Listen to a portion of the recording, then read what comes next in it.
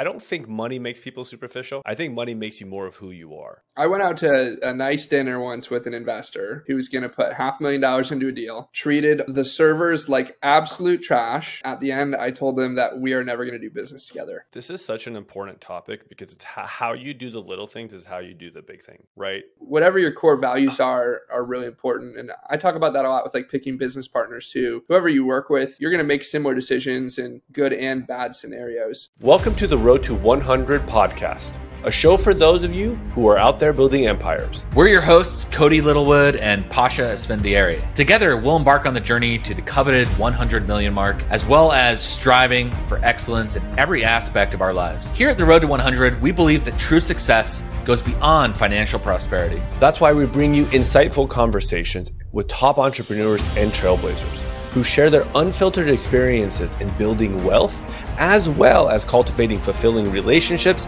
and maintaining optimal health. This podcast is perfect for ambitious entrepreneurs, health enthusiasts, and anyone seeking genuine and transformative insights from those who dare to go all out. Welcome to the Road to 100, and we will see you at the finish line.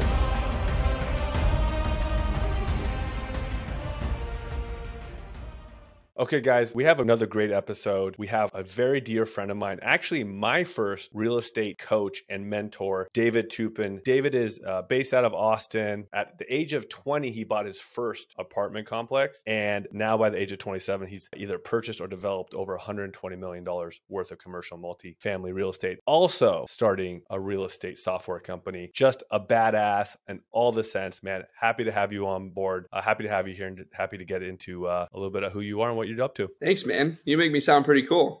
I'm a good hype man, I appreciate you. You're a great hype man. I can never be like the guy with the mic, but I'm a really good hype man. But yeah, David, look, the reason why we really wanted you on here, because you're just one of those guys that had such a clear vision from the get-go, it seems like, from very early on. And you really have been driving successful outcomes your whole life. And I just really wanted to highlight you. And please tell the audience a little bit about your past and, and where you're at now. I guess I've always been a little bit of an entrepreneur. Started my first business at 13. I'll make a long story short, but, landscaping company. Come around to college. I thought at first I really wanted to go like corporate finance route, what's the quickest way to make $1 million a year? I wanted to be wealthy, wanted to be successful, right? And so I was like, oh man, investment banking or whatever, right? And then pretty quickly after I did probably 8-9 months of internships in investment banking in college, I just realized that, I want to own my own business. I don't want to work for the man. And during that time, I started listening to podcasts. This was like 2015, 2016, before podcasts were really a big thing. And, I stumbled upon like Bigger Pockets and other real estate podcasts, and I just got hooked. I read Rich Dad, Poor Dad. And at that point, I'm like, I'm all in. Like, this sounds sweet. You don't need a degree to do it.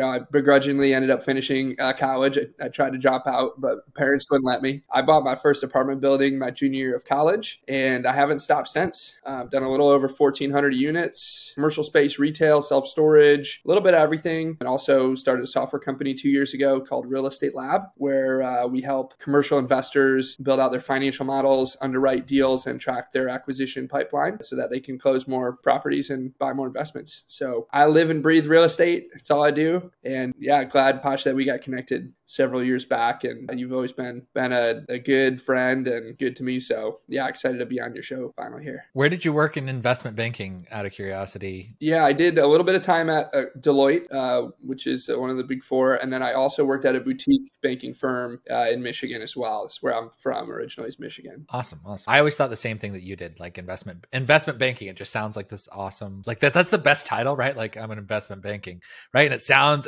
like you put the two like most money words next to each other, investment and banking, and it sounds awesome. And then I realized that investment bankers are just glorified brokers. You're a broker. Yeah, 100%. And they do well. They do well. Yeah. They do well. Did you get started just with your own money? Did you build up your own portfolio? Do you still own everything now that you're in software? I mean, what was that kind of journey like? Yeah, I guess your first question, no, I had no money. I was like everybody else in college, right? Paying for my meal plan and rent. I, didn't have like family that invested with me or anything like that from the get. It was a grind to basically raise money from investors with no track record, 21 years old. So it It really sucked. How did you get your first investor? Well, so first I focused on the deal, which I give this advice to everybody. I mean, everybody's trying to figure it all out from the start. But I mean, without a deal, you have nothing. You don't have anything to put in front of people. You don't have anything to raise money for. So I'm like, all right, find a deal. So I found a little 12-unit apartment building. I needed just shy of $200K to buy it. The bank gave us the rest. And I found all those investors through like local meetups, networking, like real estate meetups, RIAs, stuff like that. Like just going to events and telling people what I was doing and starting to build a little bit of a list. And then when I got the deal under contract, finally, it's like, no, yes, no, yes. Like, you're going through like 10 people just to get one 25K investor to trust me. Oh, they were just taking flyers on a young guy that had the drive. 100%.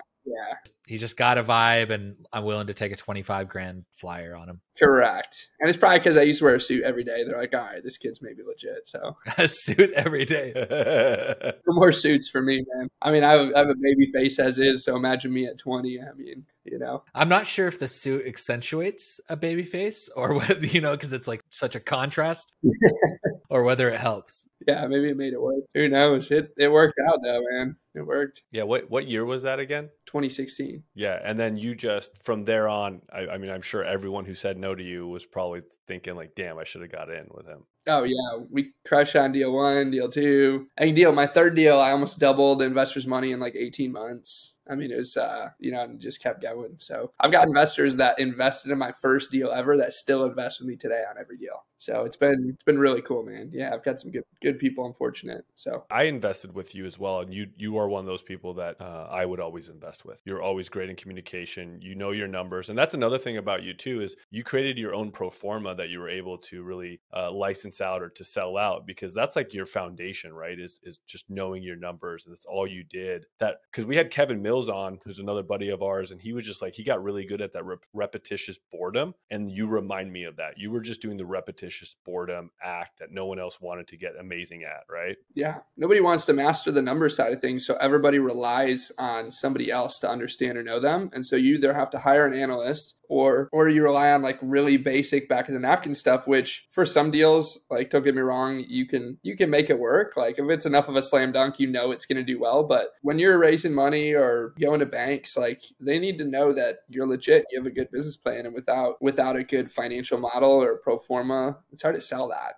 I'm normally pretty accurate on what we project is what we hit. That's awesome, man. So you're still investing, even though you got your software thing, you're still buying deals. And I guess what's kind of your goal with your real estate portfolio? Like where are you looking to go? So now you said you own 1,400 doors. You have some retail stuff as well currently. What's kind of your goal? Are you aggressively out in the marketplace right now, trying to buy deals, trying to grow your portfolio? Or are you a little bit more opportunistic, and as deals come, you'll do a deal here and there? Kind of what's your general goal and where are you trying to get to? Yeah, I would say I'm leaning more towards aggressive on the real estate side of things. I mean, the software company does take up about half my time at this point, which is why I've had to really scale up my team the last couple of years, which has been great. But yeah, I'm an opportunistic buyer, but I am aggressively hunting deals. I like to buy 3 to 5 home run or grand slam deals every year. I don't like to just syndicate average stuff that's on the market. Like I go for off market slam dunks. What size? Anything from like 2 to 15 million. Normally like 2 to 10 is our average, because nowadays I don't really syndicate much. I joint venture. So, we'll buy a deal where we need $1.5 million or 2 million. I'll put in 250 or 500 and I'll get like 1 or 2 people to put up the other $1 million, $1.5 million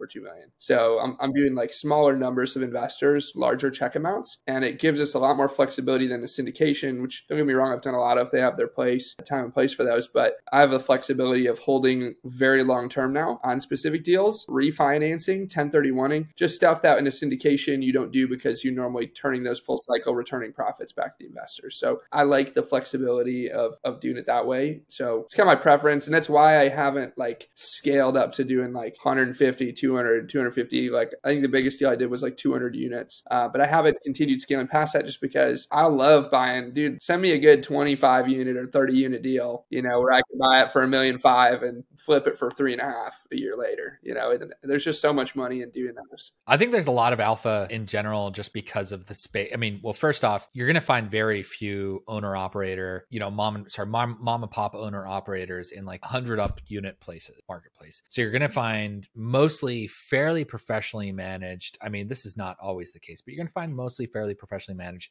They're very rarely self-managing, right? So they've at least got a professional management team in there. I've always thought there's probably a fair amount of home runs in that space that you're playing in versus in the space that you're playing in at 100 unit plus, just because so much of the yield's been wiped off the map, and you're very rarely finding an extremely distressed deal in that space. It's just a different type of seller, different type of ops teams, etc. 100%. Yeah. And don't get me wrong, I won't go to like 8 or 10 units, but unless it was like a steal and I would just, buy it myself. But with those size deals, like 50 to 100 unit, there's just such a sweet spot there for the mom and pop, like the upper end of the mom and pop deals. And we could just, we could get in there and buy them at just a huge discount. So yeah, love that space. Less professional brokers with less professional buyers lists. I mean, all sorts of owners that'll actually answer the phone. Yeah. A lot of times they prefer to do deals off market. I talked to a woman last week and she's like, I won't do a deal through broker. She's like, make me an offer. Like, if you're a broker, I'm not doing it. I'm not listing it. I want to do off market.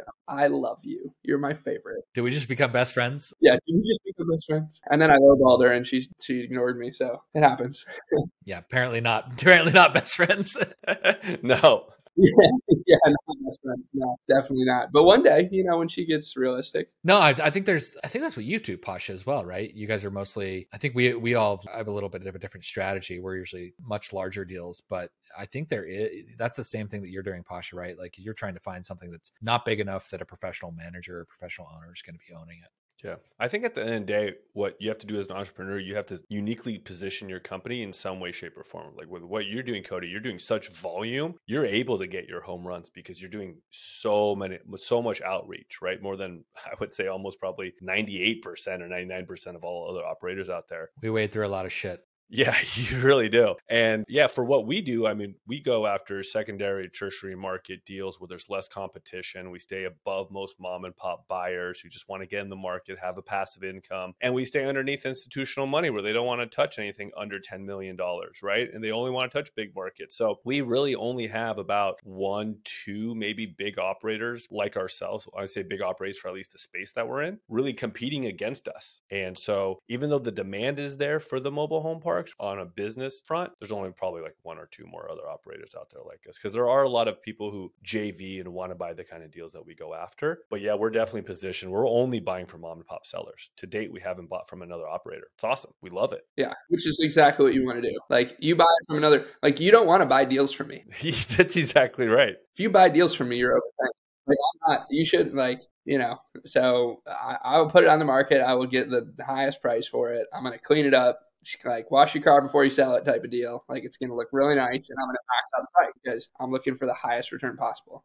Yeah. And I want to get into this about what the REL lab is doing. But something I think about is just like, what's the trajectory of what's happening, right? At least in my sector, and I know your guys' sector, all of these deals will end up getting bought out. And I really think that accelerated with the internet, with social media. Everyone's learning about this. The Rod Cleef event where I met David, right? So many people are now having all these online tools because you can learn how to be a mobile home park investor. You can learn how to be any kind of commercial real estate investor you want. And they teach you how to syndicate and they teach you how to JV and how to find these deals. And so many people are coming into it. I was like, damn, like we got to do this now, right? Because the cap rates are compressing. We're going to keep attacking and getting these deals. And once it's in an operator system, it's going to be sold to another operator later on. Yeah, 100%. I mean, here's the thing, like I'd say the average age of commercial investors is trending down, right? And it's never going to be like super low, but it's trending down. This used to be like an older person's game, right? You couldn't get into this game in your 20s or 30s, right? People just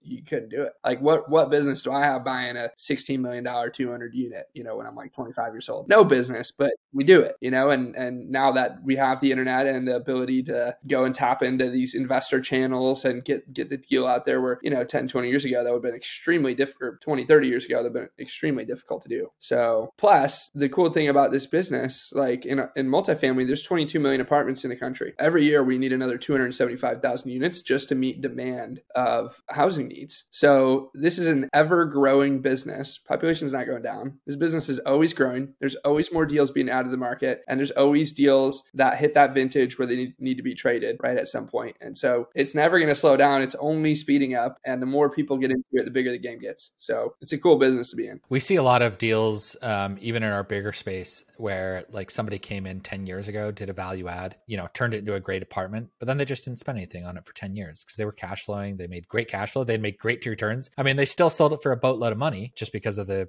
natural rent increases. And they also probably benefited over the past decade from cap rate compression, and interest rate compression. But regardless, right? It was ready for another value add and you guys bought it and brought it up again. Yeah. And it's the cycle, man. And that happens. I mean, they raise the money up front. They're not going to go back mid hold and raise more money. They just typically don't do that unless they refi and do it. But it was prime for you guys to come in and do it again every 5 to 10 years. So shift into your software business. What exactly is it? And I think you kind of alluded to it earlier in like what your secret sauce has been over these years. And I imagine at some point along the way, yeah. So anyways, what is your kind of software business? What does it do? And I want to add in there real quick, what inspired you to go from real estate? You're doing well, you're young, you're making more than most, right? Most Americans that it's such young age. But then what inspired you to be like, I'm gonna go create this other thing that I don't really have a tech background, Yeah, zero tech background. Made quite a few mistakes along the way, but it's going really well, which is cool. So I built a spreadsheet early on. Like this is like back in college when I was just starting, and then it grew and grew and grew and grew, and it became kind of, semi-institutional quality model. Nowadays, it's for sure an institutional quality model. And I put it up on my website. And in like a year and a half, I sold like $150,000 of a spreadsheet at $250 a pop. So like tons of people were buying it. And it's pretty widely used now in the industry. And so I'm like, man, Excel's great. And I'm making good money doing this. It's just side money, right? But what else can I do with software that could really improve this? And so now we have a full web application where investors can sign up. And if you're a business, you can, invite your whole team on, and you can track your pipeline of deals that you're looking at. So you can manage your pipeline. You can create financial models connected to the software through Google Sheets. We still use spreadsheets because institutional investors still want to use spreadsheets. And we have a parsing engine, so you can upload T12s, rent rolls. We read those, pull the data out, put it right into the model. We take data that we have as well, data that we've aggregated and data that we pay for, and we actually use it to pre-populate a lot of your assumptions in the model. So what's cool is you pull up a model and you upload your T12, your rent roll, and you create it, and then it's already pre-filled and saves you like 30, 45 minutes of having to go transfer all that data over into the model. So it saves you a bunch of time, got good data, it's pretty accurate.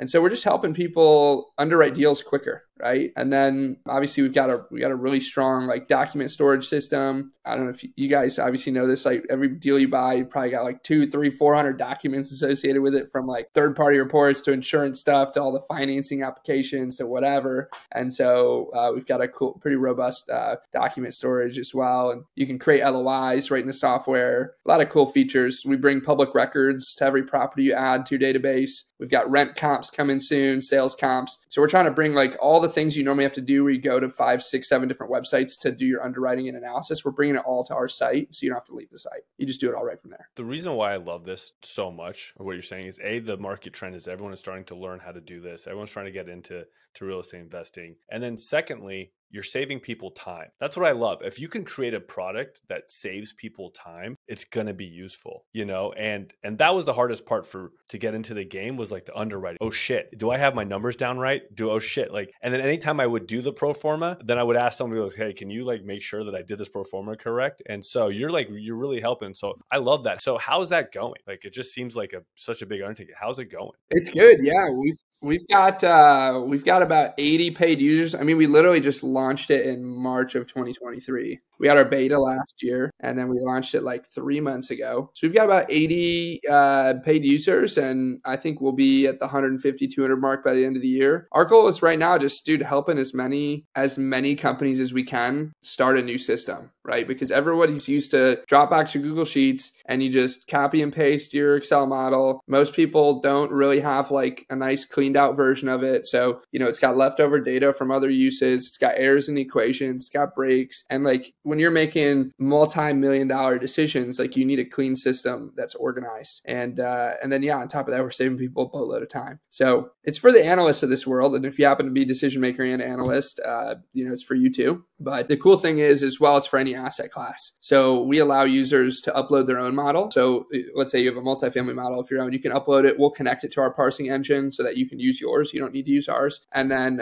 you can upload any type of model too. If you're a single family investor, fix and flipper, you have your own spreadsheet you use, upload it. It integrates with our system, self-storage, mobile home parks. Like you can use it for any asset class. So you're able to use it across anything, which is cool. That's awesome. Cody kind of did like the inverse of what you did. He started tech companies and then oh, cool. Just recently, and now he's in full-time real estate, where you went real estate to tech. I'm interested to hear your thoughts and like what you think the differences are between operating those two different types of businesses. I mean, the great thing about, well, I could be wrong. I don't know. I guess it depends. I was a programmer. So I always used to think that the great thing about digital businesses was how little capital is involved to get started. But if you're not a programmer, people often come to one of the businesses I own is a services business, and people come to us and they're like, they want to get something quoted. And before they even start, like if it's not a professional business, like most of the customers in that large business are, big kind of Fortune 500. So they kind of understand the costs. But when it's like an entrepreneur that comes to us and it's like wants to build something, I always tell them, you're building a piece of real estate. You really are. So think hundreds of thousands of dollars to build this piece of real estate. Millions. Oh no, absolutely millions. I'm trying to kind of like water it down a little bit for a early MVP. And it costs twice as much and takes twice as long as you think. Yeah, it's just like it's actually just like building a piece of real estate. Oh man, I love how the first quote I got from this company back in Michigan is a complete waste of time, but they quoted me like 40 grand to build an MVP. I ended up spending 60 and it was completely broken, didn't work. So I was like flushed down the toilet, right, with my own money. And then I found I went back to the drawing board, did a bunch of research, interviewed like 10 or 15 development shops, picked one. They said it would cost like, 300 or 400,000 for a true MVP. Everybody else quoted me 200. It ended up costing 600. And now, we're well over $1 million at this point. I've got, almost $1 million of my own money into it. So I'm heavily invested. It's my baby. And, we're about to do a $2 million seed round right now. So I've got several VCs interested. I'm going back to our original investors, seeing if they want to re-up. And yeah, we're growing, man. If you got good traction, that's amazing. We got great traction. Yeah. So what do you find different about the space than real estate, and how do you like it in comparison? Yeah, I'm a lot less. I mean, I'm very hands-on with the company, but like I don't code, so I know enough at this point to be deadly. So it's interesting, like putting this business is so much more about putting the right people in place to grow and to build it. And then real estate, like I know it in and out. I could do every aspect of it with my eyes closed at this point. So it's like I'm very hands-on with real estate on the transaction side, like putting the deal together, working with legal, raising capital, asset management. The only thing I don't do is property management. And, it's very different tasks. So my real estate team is me and 2 other people. My software team, which has only been around for a third of the time, is already up to 9 people. So, it's just a different game, different pace, a lot more payroll, but higher salaries for sure. Higher salaries for sure. But like you said, Cody, you're like building a piece of real estate. Like the way I think about it is I'm building this software platform, which can now take on an unlimited number of units or users, right? Like you build a 100-unit apartment complex forever. It's only going to have 100 rentable units and it's maxed out at whatever rents you can achieve for that. With software platform, I can now bring on 1,000, 3,000, 5,000, 10,000, 20,000 users, and I can charge whatever the market will bear, right? And it's unlimited. As long as there's users that want to use it, we can hold that capacity. So it's like I think of it as like an unlimited apartment building. And then it sells on a multiple of a top line revenue and not net operating income or EBITDA, right? It sells at a multiple of top line revenue. So it's a really cool model, way more difficult and highly risky too, right? I mean, how many startups fail? most of It's logarithmically scalable, which is amazing, instead of linearly scalable, which is awesome. And it is, you're absolutely right? The multiples are crazy. Although the multiples in real estate have been a little crazy. I mean, if you look at a 5 cap, a 5 cap's a 20x multiple. 5 caps at 20x on that, which is 10x on revenue normally. So yeah. Is 10x multiple typically on revenue in like your kind of business? Yeah, it could be anywhere from like 4 to 10, right? But then you get into the unicorns, which could be 20, 30, 40, 50, 100. Depends on growth, I think, generally in software too. Growth is so huge. Like if he's doing 2x a year consistently, or rule of 40, he'll probably get a 20x, 30x multiple on revenue. Really? I don't know, maybe not now. I think we could do that too. 2x a year. Well, or rule of 40, right? The rule of 40 is like really big for VCs. What is that? I'm gonna mess it up, so I'm gonna look it up really quick. But it is, if the company's revenue growth rate were to add it to its profit margin, the total should exceed 40%. Okay, gotcha. So yeah, so year over year revenue growth plus And rate of profit margin growth. Okay, cool. and if it equals 40% or a better, they generally view that as like a healthy. As a healthy kind of SaaS startup. And obviously those multiples have probably changed a lot recently. However, you just got to wait. I mean, you're just getting started. So you won't sell till the next bull cycle. You won't sell till the next bull cycle anyways. Yeah, we may never sell it. We maybe just kill it and keep going, make it $1 billion company. We'll see. Yeah, I guess we'll see once we get there. So I got a question for you, David, because you're obviously a lot younger than, Cody and I. And what I would love to know is that you handled your success very well, right? But I'm sure there's got to be outside forces. You're young. I'm sure you want to go out and enjoy what you've made for yourself, right? Because I try to imagine myself being 25 and having a few $1 million to my name, right? And so how do you handle it? I know you have a good head on your shoulders, but do you feel like there's outside forces? Do you feel like there's friends that are trying to pull you to go spend your money on ridiculous things? Or like, so how do you handle the success being so young? I mean, I would say in general, I'm pretty good with my money. Like I probably reinvest like 80% of it. I feel like in my friend group, it's normally me that's like, let's go on to trips. Let's do fun stuff. I don't party a lot though. Like I don't go out and drink a bunch, like a couple times a month maybe. But at the same time I do, I enjoy everything that I've built. I drive a nice car. I like living in a nice place. Like I like enjoying those types of things in life. But I also like, I'm so focused. I don't really let anything like overly influence me one way or another. I think the biggest influence nowadays are social media for people. And as long as you can hold that off and not really care like what other people think and try and be superficial, which I think is just the worst thing that happens to people who get success and then they lose it. I waited several years after I was a millionaire to buy my first like $150,000 car, right? Like it wasn't like got my first 100K and you go and spend it all. I always try to live way behind where I'm at.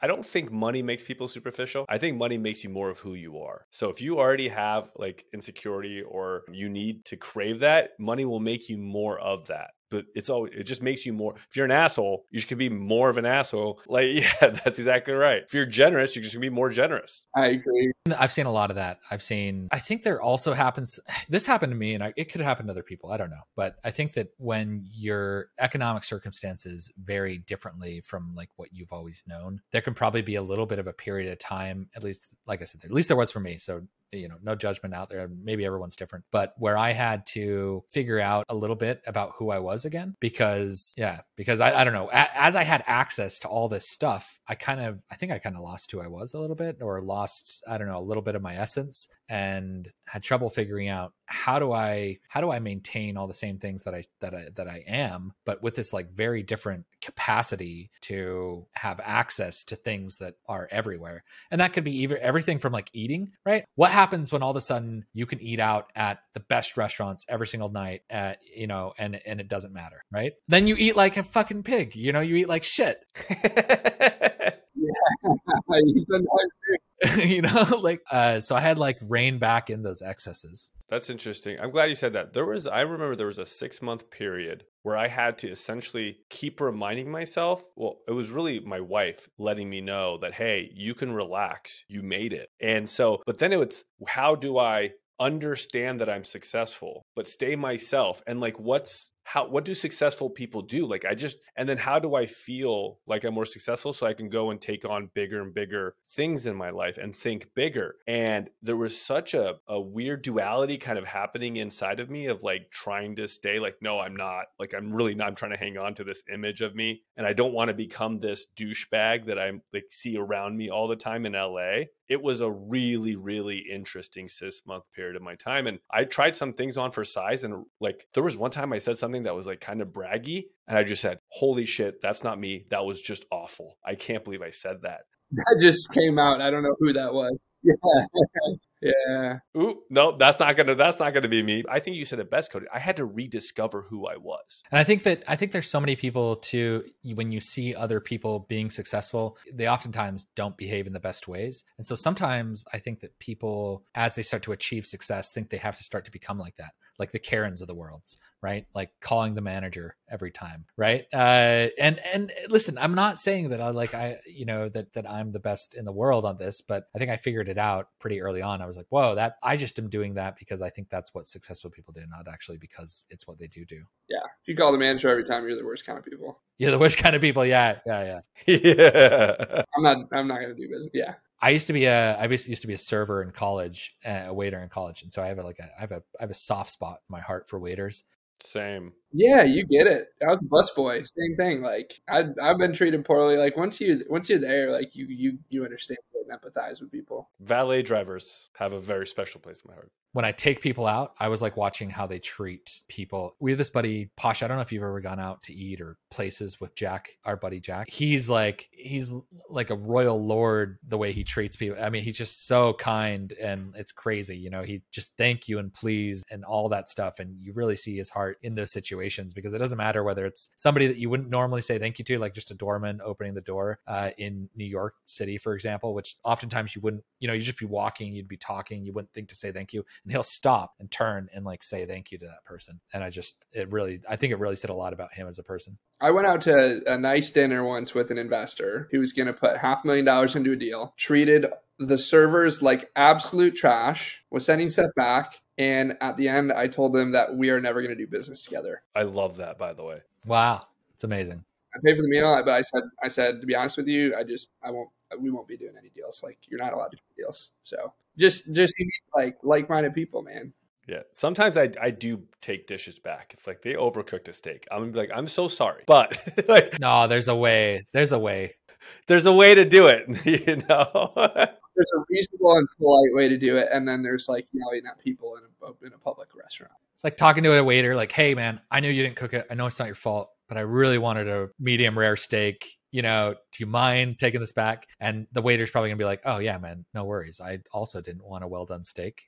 So I get it, but versus being an asshole to him. This is such an important topic because it's how you do the little things is how you do the big thing, right? It's like so fucking true in all facets of life. I think it's, man, figuring out what the essence of the person that you want to be is highly underrated. And it's unfortunate that I think sometimes you don't figure it out till it's too late. Sometimes you don't figure it out till you already kind of made it. But if you can figure it out like along that journey or before you've kind of hit that period, I don't think you have to go through that, that little bit of period. But I think it's harder than it sounds, right? Because you don't. Your core values, once you establish what your core values are, like the rest of you will kind of, I figured like it'll mold over time, right? You might go through some periods where like, oh, I want to buy a bunch of cool shit or whatever. Like, but at the same time, as long as your core values remain like, hey, I'm going to be a good person. I'm going to treat people with respect. I want to do business with like-minded people. Like, whatever your core values are really important. And I talk about that a lot with like picking business partners too. Whoever you work with in life and your business partners, like it's so important to pick partners with like-minded core values because you're going to make similar decisions in good and bad scenarios. Whereas I've had partners that have whack values, or I don't want to say whack, right? Different from mine, right? I'm not saying mine are the only good values, but they had different values and the way they operated and the decisions they make just did not click with the way that I operate. And so, just didn't work out.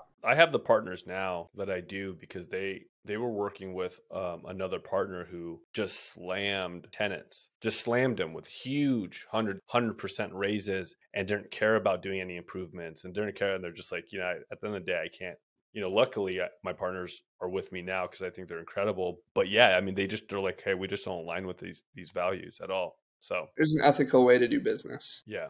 I do want to ask you, and I'm going to pivot a little bit here. And so you had mentioned that you made a lot of big mistakes that humbled you. You're a very humble guy. And what are some of those things that, that you can, if you want to share, right? But they all become a triumph story later on, but we all learn from our mistakes. Yeah, I kind of alluded to one with like the software, right? That was kind of just getting punched in the face right from the get. That's the Charlie Munger. Man, what is his? I wish I could find it, and I won't be able to search it, but maybe we'll put it in the show notes or something. But he's a thing that he talks about. He tells a story with Warren about basically a really, really smart businessman in one area who thought his skills would be just perfectly transferred over to another. But it's actually really hard, right? It's really hard. And I got kicked in the face. I got kicked in the face too, going from software to real estate. So I feel you. 100%, man. And I mean, shout out to the founders who get it done from the start, who are starting with like nothing. Like I'm fortunate that I did it once I had already had a lot of success in real estate and made money there. So, I've been able to support it. But yeah, I mean, but it didn't faze me at all. So I think that's something you've got to learn as business owners. Like, yeah, maybe I flushed 60 grand down the toilet, with that first company, but I believed in the idea enough to be like, right away, I'm going. I'm still going. I'm not going to stop. Like, screw it. 60 grand's nothing if we're going to sell this company for 200 million in the future. Like, you keep pushing. But I mean, dude, I've made like something I did recently. I'm so used to doing value add apartment deals where we just do flooring, cabinets, countertops, appliances, like service level stuff, right? You don't need to pull permits for that stuff. So I did my first like gut apartment job. Is on a 16 unit here in Austin. I'm actually sitting in it right now. I live in it. I'm house hacking. And we took these C-class apartments. Original plan was to do, the finish work, right? Nothing crazy, but I get into them and then I decide like we want to sell these as condos eventually. So I'm like, okay, if I want to sell these as condos, I need to do everything. So I tell my contractor, my GC, I'm like, just pull the walls out, pull the electrical out, redo the plumbing. I didn't pull any permits. Fortunately, or unfortunately, the city of Austin is terrible to deal with. Fortunately, they flagged us, obviously, because they saw it, but they flagged us. But it was good because they're like, you can keep doing work, but you still have to go back and go through the entire permitting process. So I had already finished a couple of units. So basically delayed us for like 6 or 7 months of going back and doing engineering, drawings, plans, 2 rounds of permit revisions. Finally, we're back. We're going full speed ahead. So a project that probably should have taken me 14 months is going to take me 20 months.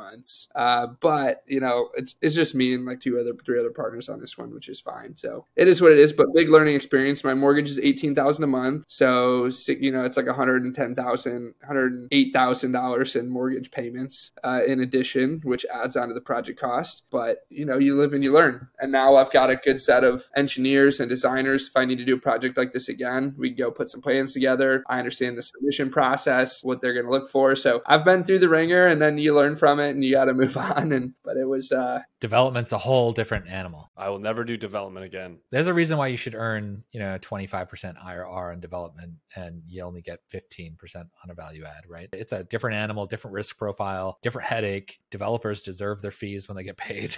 It's more like a migraine than a headache. Yeah. It's like a migraine.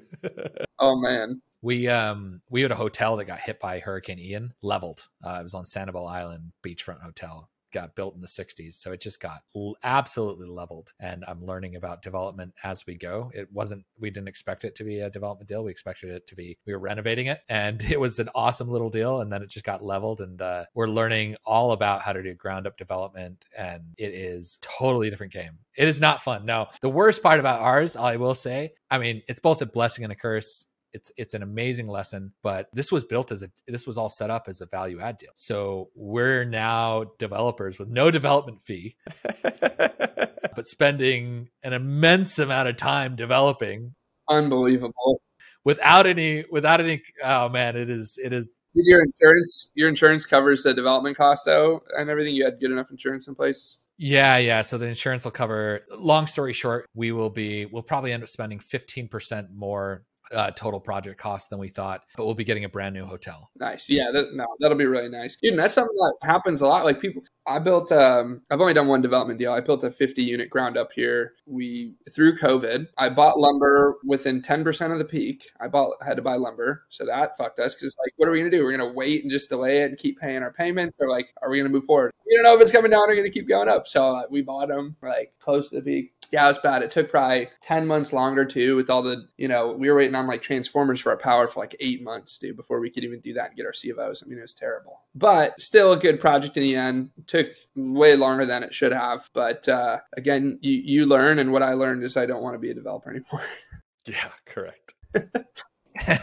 Yeah. I am a value add guy. But on the insurance topic, like we got an insurance policy and I have some partners on that deal. And I do an annual insurance audit because again, I've heard horror stories. I mean, it happens and I've done it too, where it's like we get insurance and it's actually underinsured. So like that project, they had the square footage wrong when they insured it. They had like 32,000 square feet. It's 48,000 square foot building. And so the replacement cost was like 6 million. I'm like, this needs to be like 9.5 million. And so if we got hit by a tornado or leveled in a hurricane, it's not enough. So every year now I do a little annual insurance audit, look at the values, I look at the replacement cost. Especially if you've owned something for a long time, right? The replacement cost 15 years ago when you got insured or 10 years ago, 7 years ago, right? Yeah, it's way different. It's way different than today. It's a good process. David, I think we could have at least an easy another hour just getting into the weeds with everything with you, but we are biting up to the time. All the mistakes we've made. That could be a whole podcast of all of us. All the idiot things we've done along the way. A lot. It would be a lot. But if anyone wanted to find you, understand what you're doing, find REL Labs, how do they find you? How do they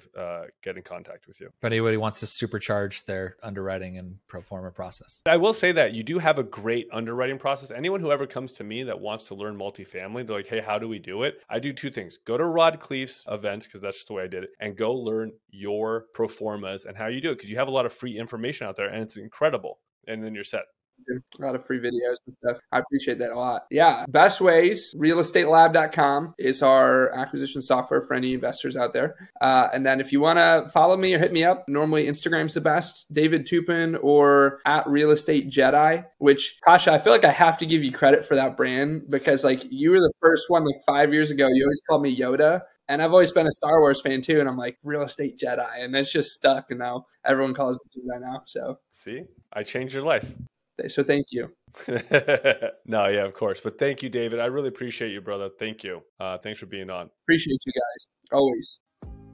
All right. So that's it for this episode of Road to 100. Thank you so much for watching or listening. All the links and resources that we mentioned are going to be linked down in the video description or in the show notes. And depending on where you're watching or listening to this. If you're listening to this on a podcast platform, then please make sure to leave us a 5-star review because it truly helps new people to discover the podcast. Or if you're watching this on YouTube, then you can leave your comment below and ask any questions, insights, or thoughts about the episode. Thanks so much for watching. Don't forget to hit the subscribe button.